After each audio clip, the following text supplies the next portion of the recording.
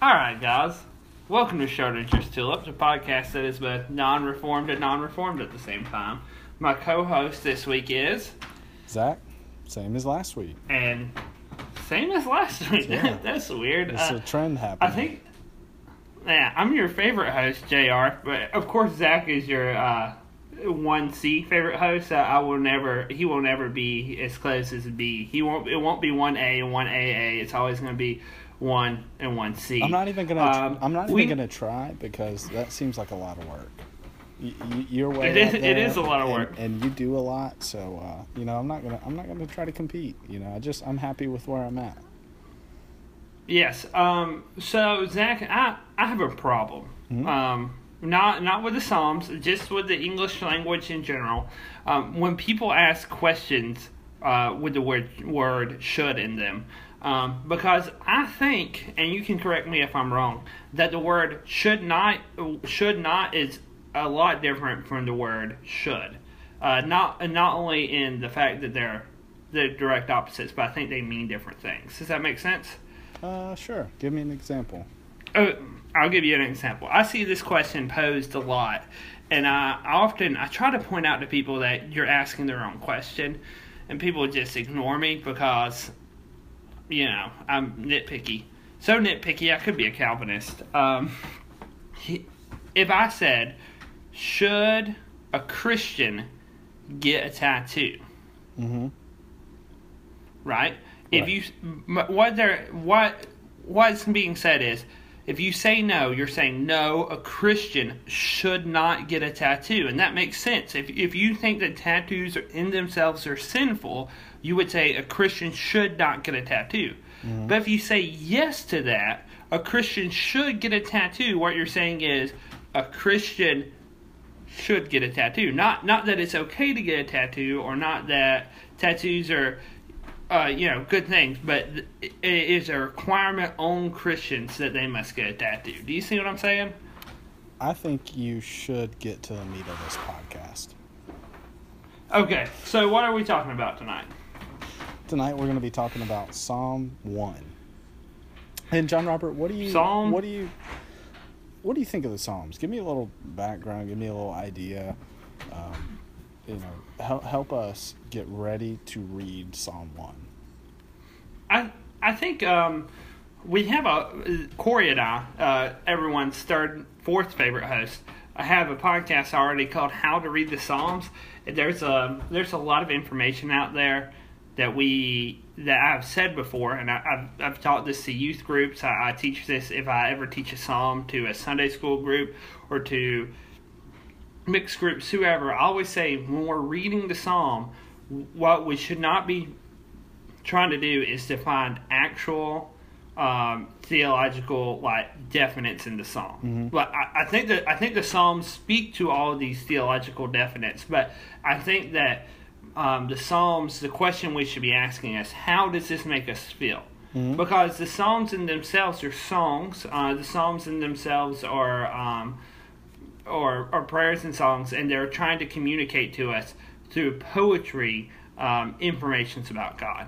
For example, and this is the example that I often give, if the singer, I think it's Bruno Mars, says that he'll literally catch a grenade for his loved one. Mm-hmm. Right, I'll catch your grenade for you. I don't think that he is in a place where someone is lobbing grenades at him. I don't think that it will do the song any good if we sat down and say, how big's the grenade? What color is the grenade? Is the grenade thrown, or has it always been there? And look at all of these intricate details about the grenade. What we need to see is that... That's the depth what we of need his to see... love. Yeah. Yeah, is that he loves her so much that even the most painful thing he can imagine, he will do. Mm-hmm. Does that make sense? Yes. Yeah, I'm right with you. But so when we're reading Paul, I'm Paul and all the epistles, I'm completely fine in digging down in most instances and digging into word for word. But if we do that with the Psalms, we lose the whole meaning and the whole beauty of the Psalms and what's trying to be said. And I think that's going to come into play a lot with Psalm 1 and some of the commentaries that we have discussed that we have seen about it. Yeah, I think you're right. And I don't want to talk too much about the content yet before we read it, but I do think that I think you're right on. I think that one of the things that we have to be careful of when reading the Psalms is not to take it literally, but to also realize that this is supposed to elicit an idea or a feeling about. And I don't want to say feeling just in like, oh, this makes me happy, this makes me sad. There's an intent to the meaning, intent to the feeling that you're supposed to have. Does that make sense? And so, yes, I will for say example. this. I will say this along with that. I think that we have to be very, very careful of understanding the context of what's being said. I think that a lot of times, what's being written about in the Psalms are a lot of things that we're not familiar with. If it's talking about, as we'll read, like things like chaff, like we don't understand what that is in today's world. So we do still have to dig. And I think that just reading at surface level would also be an error. We have to dig into it to understand what feeling, what meaning is supposed to be elicited from that. Yeah, yes, I'll agree with that. Like, we have to be able to understand the text that we're reading, but I think that we can lose the meaning by being too technical with the text in this example. A good example throughout Psalms is this, right? Was David born in inequity and sin, or was he fearfully and wonderfully made? Mm-hmm. Yeah, that's a great example. Because he says both of them. Yeah. And I know the pushback that I'll get, both. Like, David was fearfully, wonderfully made, and he was created in sin and inequity. So the question is, did God create sin? Mm-hmm. That I think that's a question we have to ask. I expect some pushback, but I don't think that David in either one of those instances is actually talking about his childhood, but he's talking about a width and a depth of God's love, or a width and a depth of the depravity that he was feeling, to communicate with us the totality of it, not the actual totality of it, but the feeling of totality of it. Yeah. On another note, before we begin reading the first Psalm, I think that one of the things that I've always wanted or always desired is to know what these songs sounded like. Obviously, they weren't written in English, so that'd be kind of tough. And also, we don't know like the cadence or what it's supposed to sound like. But maybe that could be a side project for Corey, since he knows a lot of ancient languages that aren't used anymore, and because he also kind of sings. So we wouldn't be able to judge the quality of it, but we would also, we would be able to appreciate a general idea of what it would sound like. Maybe, I don't know. I just think that'd be fun. Yes, I'll agree with that. So we're doing Psalms 1 tonight, and Zach, you actually just got done preaching a sermon on Psalms 1 to a non-denominational church, Okay. So we don't really know where you stand on that. So why don't you dig us into the Psalm, and let's see what we can make out of the Psalm. All right, Psalm 1, here we go. Verse 1. Blessed is the man who walks not in the counsel of the wicked, nor stands in the way of sinners, nor sits in the seat of scoffers. But his delight is in the law of the Lord, and on his law he meditates day and night.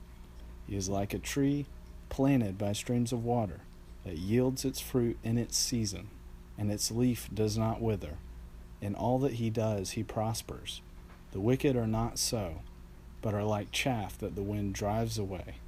Therefore the wicked will not stand in the judgment, nor sinners in the congregation of the righteous. For the Lord knows the way of the righteous, but the way of the wicked will perish. Okay, so what are some just initial thoughts that would stick out to you as a reader going through this the first time? Well, I think first of all, like something that always sticks out to me about the Psalms is like, especially when I'm just about to read it, is I always try to remind myself that this was a song. This is something that was being sung to God. This is something that was being sung, as a prayer, as something that was maybe to elicit feeling from the writer's own self. But I think, I like to think of it in the sense of, like, if I was going to write a song to someone, right, what would I be doing? What would I be trying to do? I would be trying to communicate a message, communicate a feeling, communicate some sort of something that's inside me. And so when I look at this, I see that there is a message that is trying to be communicated. I see that there is a feeling that is trying to be communicated. And I think that this one, and correct me if I'm wrong, but I think this one is more maybe a song focused to himself. Maybe reminding himself of what does a blessed man do? What does a wicked man do? What is something, like, reminding himself of what the way of a blessed man looks like. And I think the first thing that we have to do is figure out what is a blessed man? What is to be blessed? What does that mean? Yes, and what does to be blessed mean, and where does the blessing come from? One of the things, and we'll talk about that. One of the things that sticks out to me is how this psalm continues on with this thought throughout Scripture. We'll see it in Revelation. Mm-hmm. We see it in Revelation a lot. Other things it's talking about being steadfast in our beliefs and steadfast in the things that we do. Mm-hmm. And this psalm has an interesting analogy here. A tree is planted and it is steadfast, and the chaff blows and it is moved by whatever. Mm-hmm. And I think God, in a sense, throughout all the narrative of Scripture, is calling us to be reliant upon Him, and upon Him only to be reliant. And I think that is the steadfastness of the tree as compared to the looseness of the chaff. I think that you'll see that throughout Scripture, this idea pop up. Yeah. So getting into the text, going through verse 1, right? Let's start at the beginning, right? It says, "Blessed is the man," and let's just stop and talk about blessedness for a moment. Why didn't he just say, "Happy is the man"? Well, I don't think. Go ahead. I don't think the psalmist said blessed or happy. Yeah, I think he was. he said a word in Hebrew that I don't know. Yeah. Blessed, happy is the man. I would say it points to the same thing. You obviously, and I want to know this. I think it sounds like you have an idea of the difference between happy and blessed. Yeah. What are you looking at? Yeah.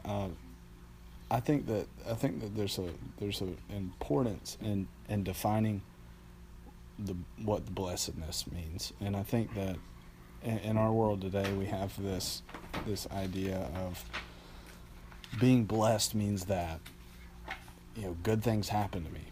Being blessed means that everything's going my way. Being blessed means that I got what I wanted. And if we really dig down into the meaning of it, to be blessed means to be fulfilled. It means to be satisfied. It means to be joyful. It means it's a state of being. It's not something that happens to you per se, but it's a definition of who you are.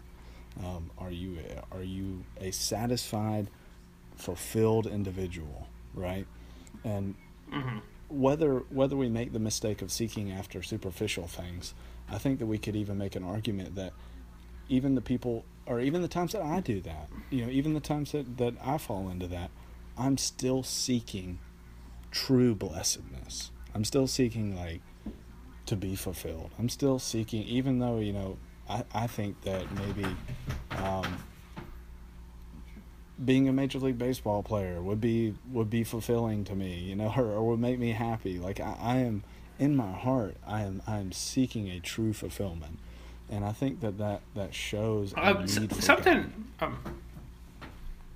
Something I would like to say about blessed too is that we have this very black and white notion of what words mean, and so we say blessed is the man or happy is the man, and we make this overall assumption that means, look, if there's any case of him not being happy, or there's any case of him not being fulfilled, that means he was not fulfilled or he was not happy, so you can't say he wasn't blessed, Right. And I often make the analogy that the life is like a baseball season. Like in 2001, the Diamondbacks went 91-71, and I would say that they had an amazing season, and they had an amazing season. They only won 20 more games than they lost, but they had an amazing season. They went on to win the World Series. So when we say blessed is a man, I don't think that one thing we should be looking for is that being, and we'll see this in the Psalm, is being fulfilled, like actually having this fulfillment feeling all the time or being happy all the time. But generally speaking, what's happening to you is fulfillment. Does that make sense? Yeah, I think you hit the nail on the head. I really don't have anything to add on to that. It was as long as it makes sense, I'm fine with it. Yeah, I'm right with you. Man. Yeah, being blessed doesn't mean going 162-0. No, it means. I think what we do when we may not admit that that's what we're seeking, but our day-to-day lives show, I think a lot of times that's what we're seeking. Anytime anything bad happens to us, it's like, oh no, there goes everything. But I think that we need to realize that blessedness means being, if we're using the baseball analogy, to be driven to move forward, to be driven to go, to continue on, like to be fulfilled, and to here's a good example. When you lose, if you are focused on blessedness, like, or being fulfilled, being completed, being given a purpose, if you lose to someone who's not focused on true blessedness, that would mean everything's lost, right? But to somebody who's focused on real, true, honest blessedness, that would mean, well, maybe I lost, but I can take something from this and learn. I can continue on. I can keep moving. But anyway, I don't want to get too lost on that. Let's move through that first verse. It says, "Who walks not in the counsel of the wicked, nor stands in the way of sinners, nor sits in the seat of scoffers." I think that we see a lot of action in this first verse. I think if we can imagine the man moving, right, from one place to another, I think that would give us a good kind of idea of what's happening here. What happens when you walk for a while? You end up standing somewhere. What happens when you stand a while? You end up sitting somewhere. But what the psalmist was trying to get us to see is that there's kind of a progression that happens when you do these things, or when you don't do these things, right? Like if you don't keep walking, if you don't keep moving away from the wicked, if you don't keep moving past the sinners, guess what happens? You end up being at the table with the scoffers. You end up being sitting with them, identifying with them. I think something that stuck out to me in this when reading it is that we talk about the counsel of the wicked. What does that mean? It means listening to people who are not, taking advice from people who are not seeking after the same thing that you are, right? I think that we could agree on that. Yes, we can. And that's not to say that you can't take advice and other maybe small things in life, right? We can't look at everybody around us and go, oh, are you giving me advice on like directions? Are you a Christian? Like, do you know the way to the Walmart? Like, are you a Christian first? That's not what it's saying. It's saying when it comes down to meat of your life, when it comes down to big decisions of your life, big moments of your life, and not just the big ones, but meaningful moments, right? Don't listen to the counsel of the wicked. And it says, don't stand in the way of sinners, or sit in the seat of scoffers. And I think scoffers is kind of a weird word. I guess we don't use much anymore. It means mockers, people who mock what you believe, right? And something that in studying this that really stuck out to me was that sitting at the table with someone meant that you had a loyalty to them. It meant that you had an allegiance to them. If you were sitting at the table with slaves, guess where you were? You were a slave. Yeah. If you were sitting at the seat with Romans, guess who you were? You were a Roman. And there was something identifying about sitting there. And I think that this is kind of a warning to say, hey, be careful what you're doing. Be careful where you're walking. Be careful who you're taking counsel from. Be careful who you're identifying with. Watch your behavior. Watch your allegiances. Watch your loyalty. Do you have anything? Here's my question. And I think it will, and I think this will draw out the point I was trying to make in the opening, right? Mm-hmm. Do you, and the point I'm trying to make about blessed is the man, like about speaking in large generalities, right? Mm-hmm. This psalm says, blessed is the man who does not join a group of mockers, or blessed is the man who doesn't. What does your translation say? Sit in the seat of scorn. What? Sit in the seat of what? Scoffers. Scoffers, right? So my question is, like, when Jesus went to eat with Zacchaeus, like, he was doing this, right? So therefore, Jesus was being bad.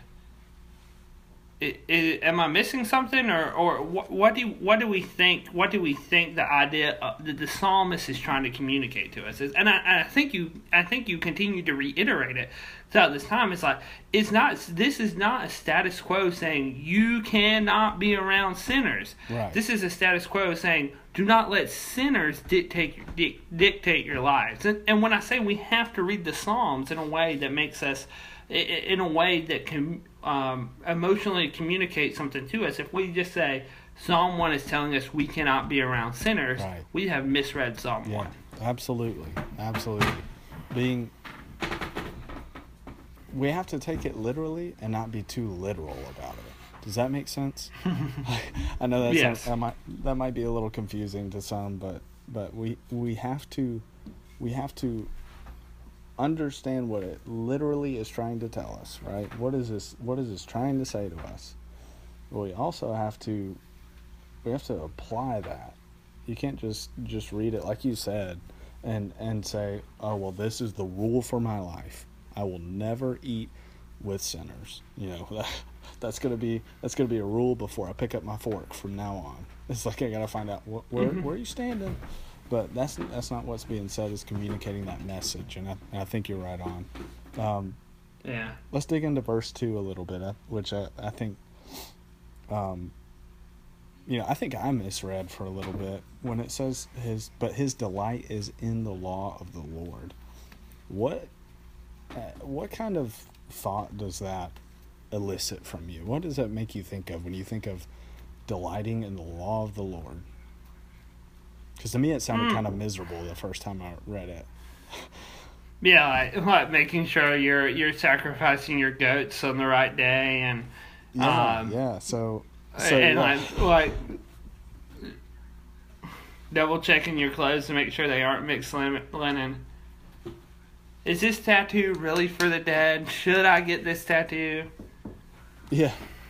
So that's exactly what I would think of. Like the first time that I read this, I'm thinking delight in the law of the Lord. Man, that doesn't sound fun. That's talking about that part of the Bible that talks about rules and like how could you take delight in that? But really, when you begin to read and understand what that the meaning is there. It's not in the laws per se, but he's saying take delight in the message of the Bible as a rule for your life. That's what's being written here. When you delight in the law of the Lord, the message of the Bible as a whole for your life, this is the rule, this is the authority, this is what I'm loyal to, then you will become blessed. Then you will experience blessedness. This is how I would interpret, how I do interpret it, right? I'm okay with it. I'm even okay with it being the laws, right? Because, like I said 2 weeks ago on this podcast, like, I'm going to break things up into the kingdom of God and the kingdom of man. It's my presuppositions to interpretation, right? And we know if we go look at the Sermon on the Mount what the law of God is, and we know the outcome of that. Blessed is man poor in spirit, for he'll inherit the kingdom of heaven. Blessed is the man who seeks justice, for justice will be added to him. So on and so forth, right? And we know the overall outcome of the story of the Bible. Like, at the end of the day, man's kingdom is not established on earth for all of time. God's kingdom is. Yeah, I think you're exactly right. I think that true Christianity, just to put it a little bit differently, like when you really begin to experience Christ in your life, you can delight in the law of the Lord. Why? Because Jesus Christ, in his sacrifice and his conquering of death, completed the law for you and I. He fulfilled it. Yes. And so you can take delight in that. But if you misread this initially and you just think like take delight in the law, guess what this is? This is oppressive to you. Like if you think of taking delight in the Ten Commandments, guess what this is? This is not good for you. Because you don't measure up. Yeah. I don't measure up. I don't measure up. I try though, or I should try. In this case, you would be everybody's second favorite host if we're. Yeah. So it's just that thing over and over again. I delight in the law of the Lord because the law of the Lord is for the kingdom of God. Yes. And the kingdom of God is literally the kingdom that we all want to be in, because it is the kingdom that's established and will reign forever with our Creator. And the most beautiful thing about that is our Creator who loves us and cares for us above all else. So yes. I will delight myself in His law, because His law is going to reign in my life, and that's amazing. Yeah. So let's talk about the metaphor for a moment. It says he is like a tree planted by streams of water that yields its fruit in its, or if I was Corey Barnes, I'd say water. Yeah. Jesus. Yeah, that yields its fruit in its season, and its leaf does not wither.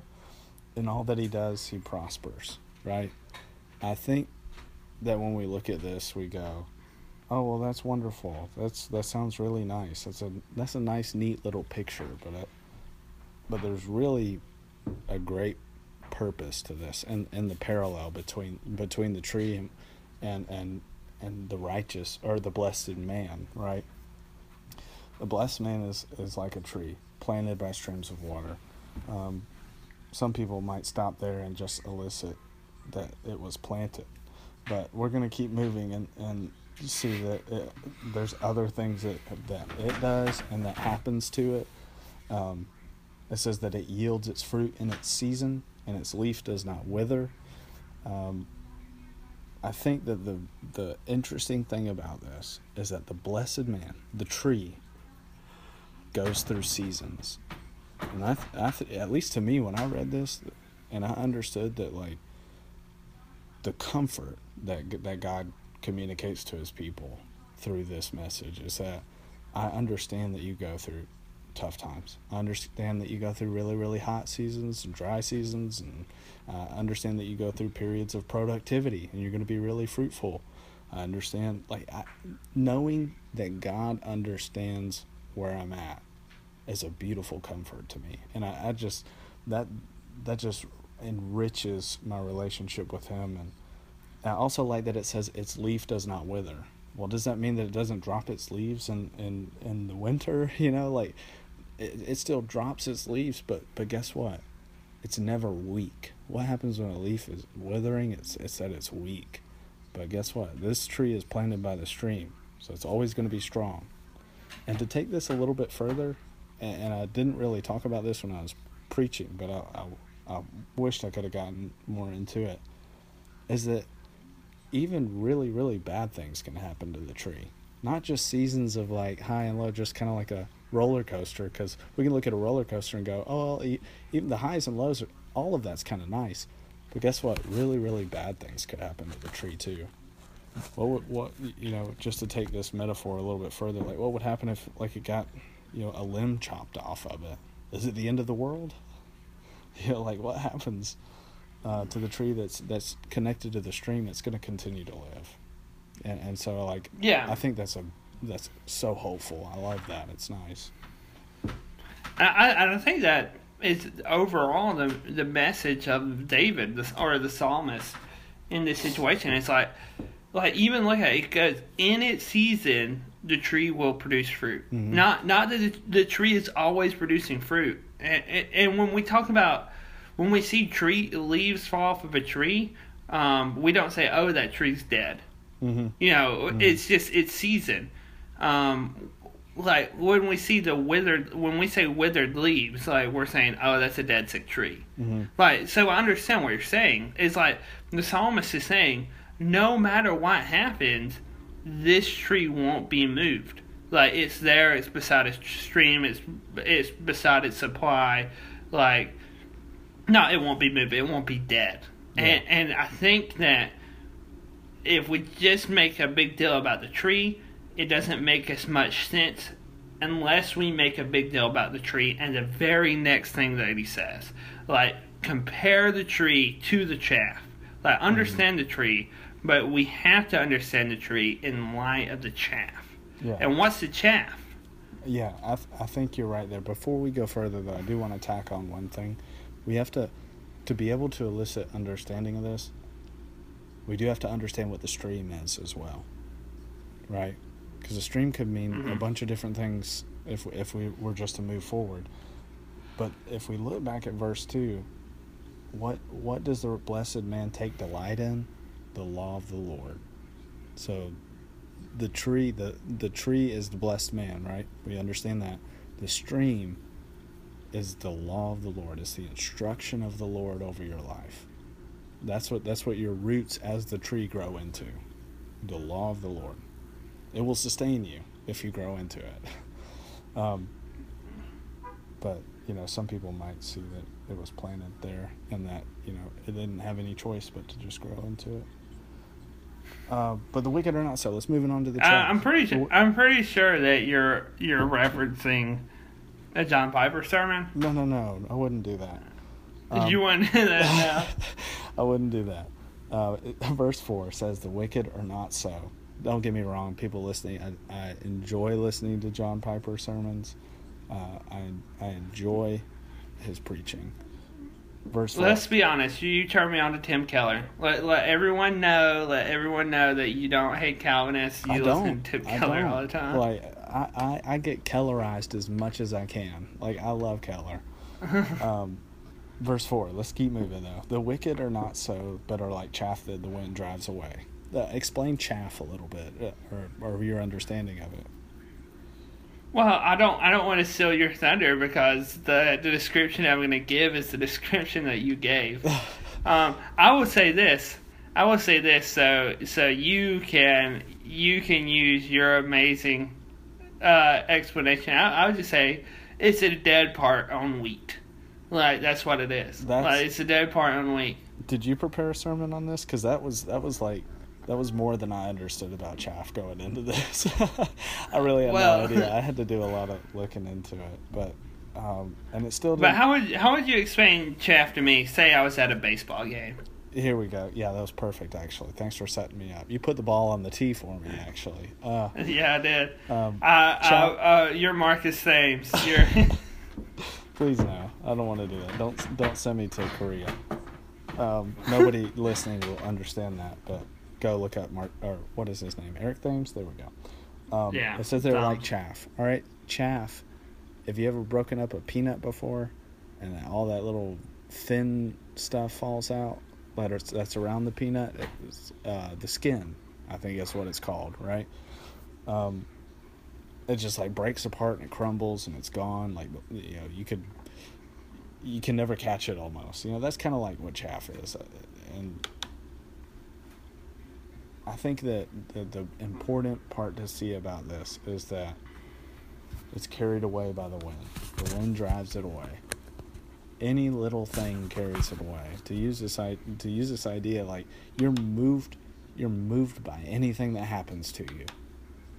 Even like if you imagine putting that little peanut skin in your hand and just trying to breathe with your mouth close to it, guess what would happen? That thing would be gone. It would break up into little pieces. So on one hand, we have a tree that's rooted in the stream, that's always getting sustenance, that's always being fulfilled, enriched, even in seasons that are not good, even in seasons that are painful. On the other hand, we have the dead part of a peanut that just or of wheat that just gets blown away when any little thing happens to it.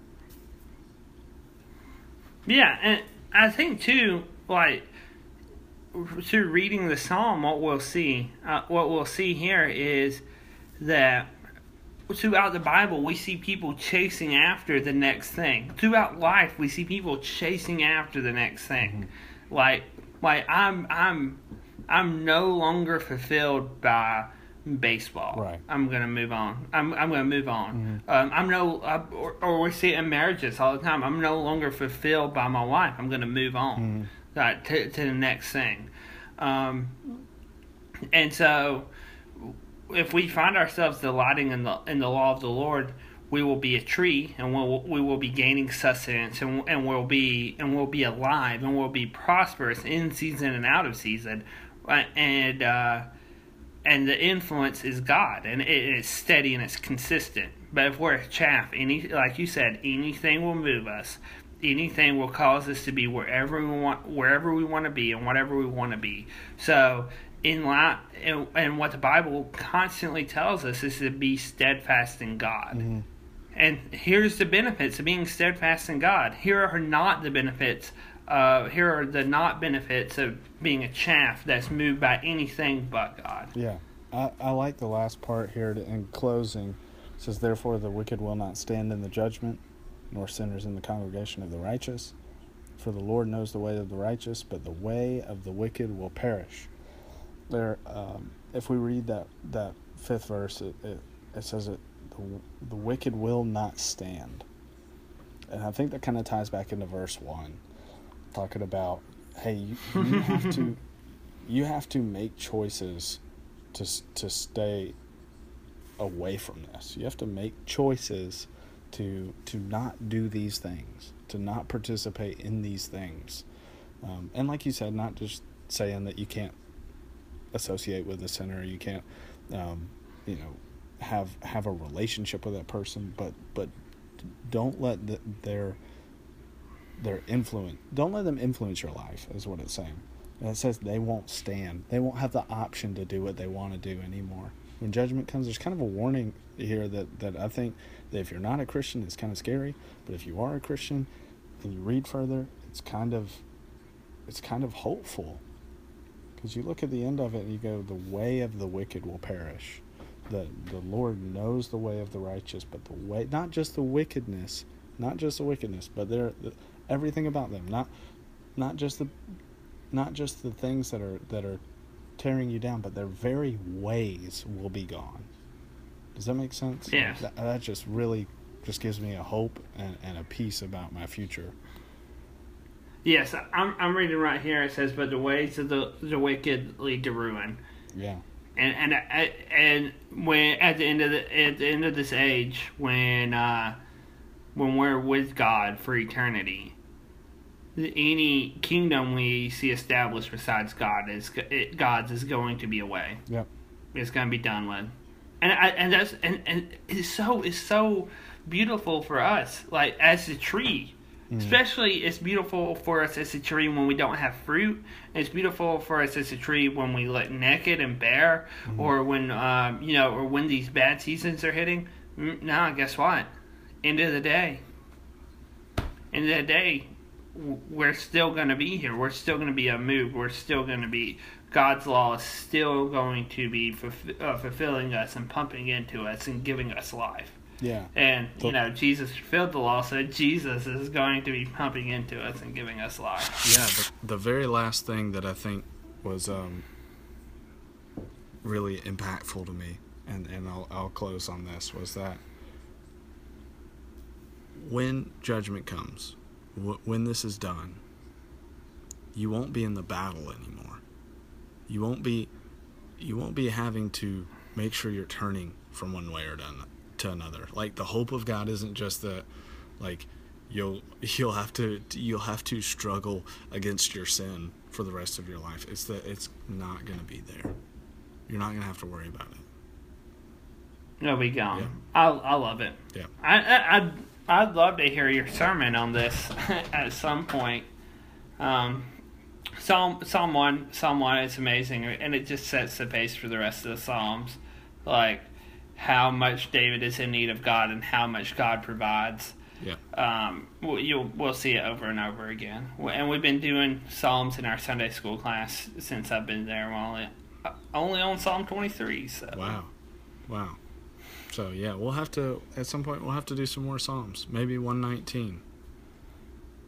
Yeah. What about 117? We can cover that one pretty quick. Yeah, sure. Sounds good. Whatever. I like them all. Yeah.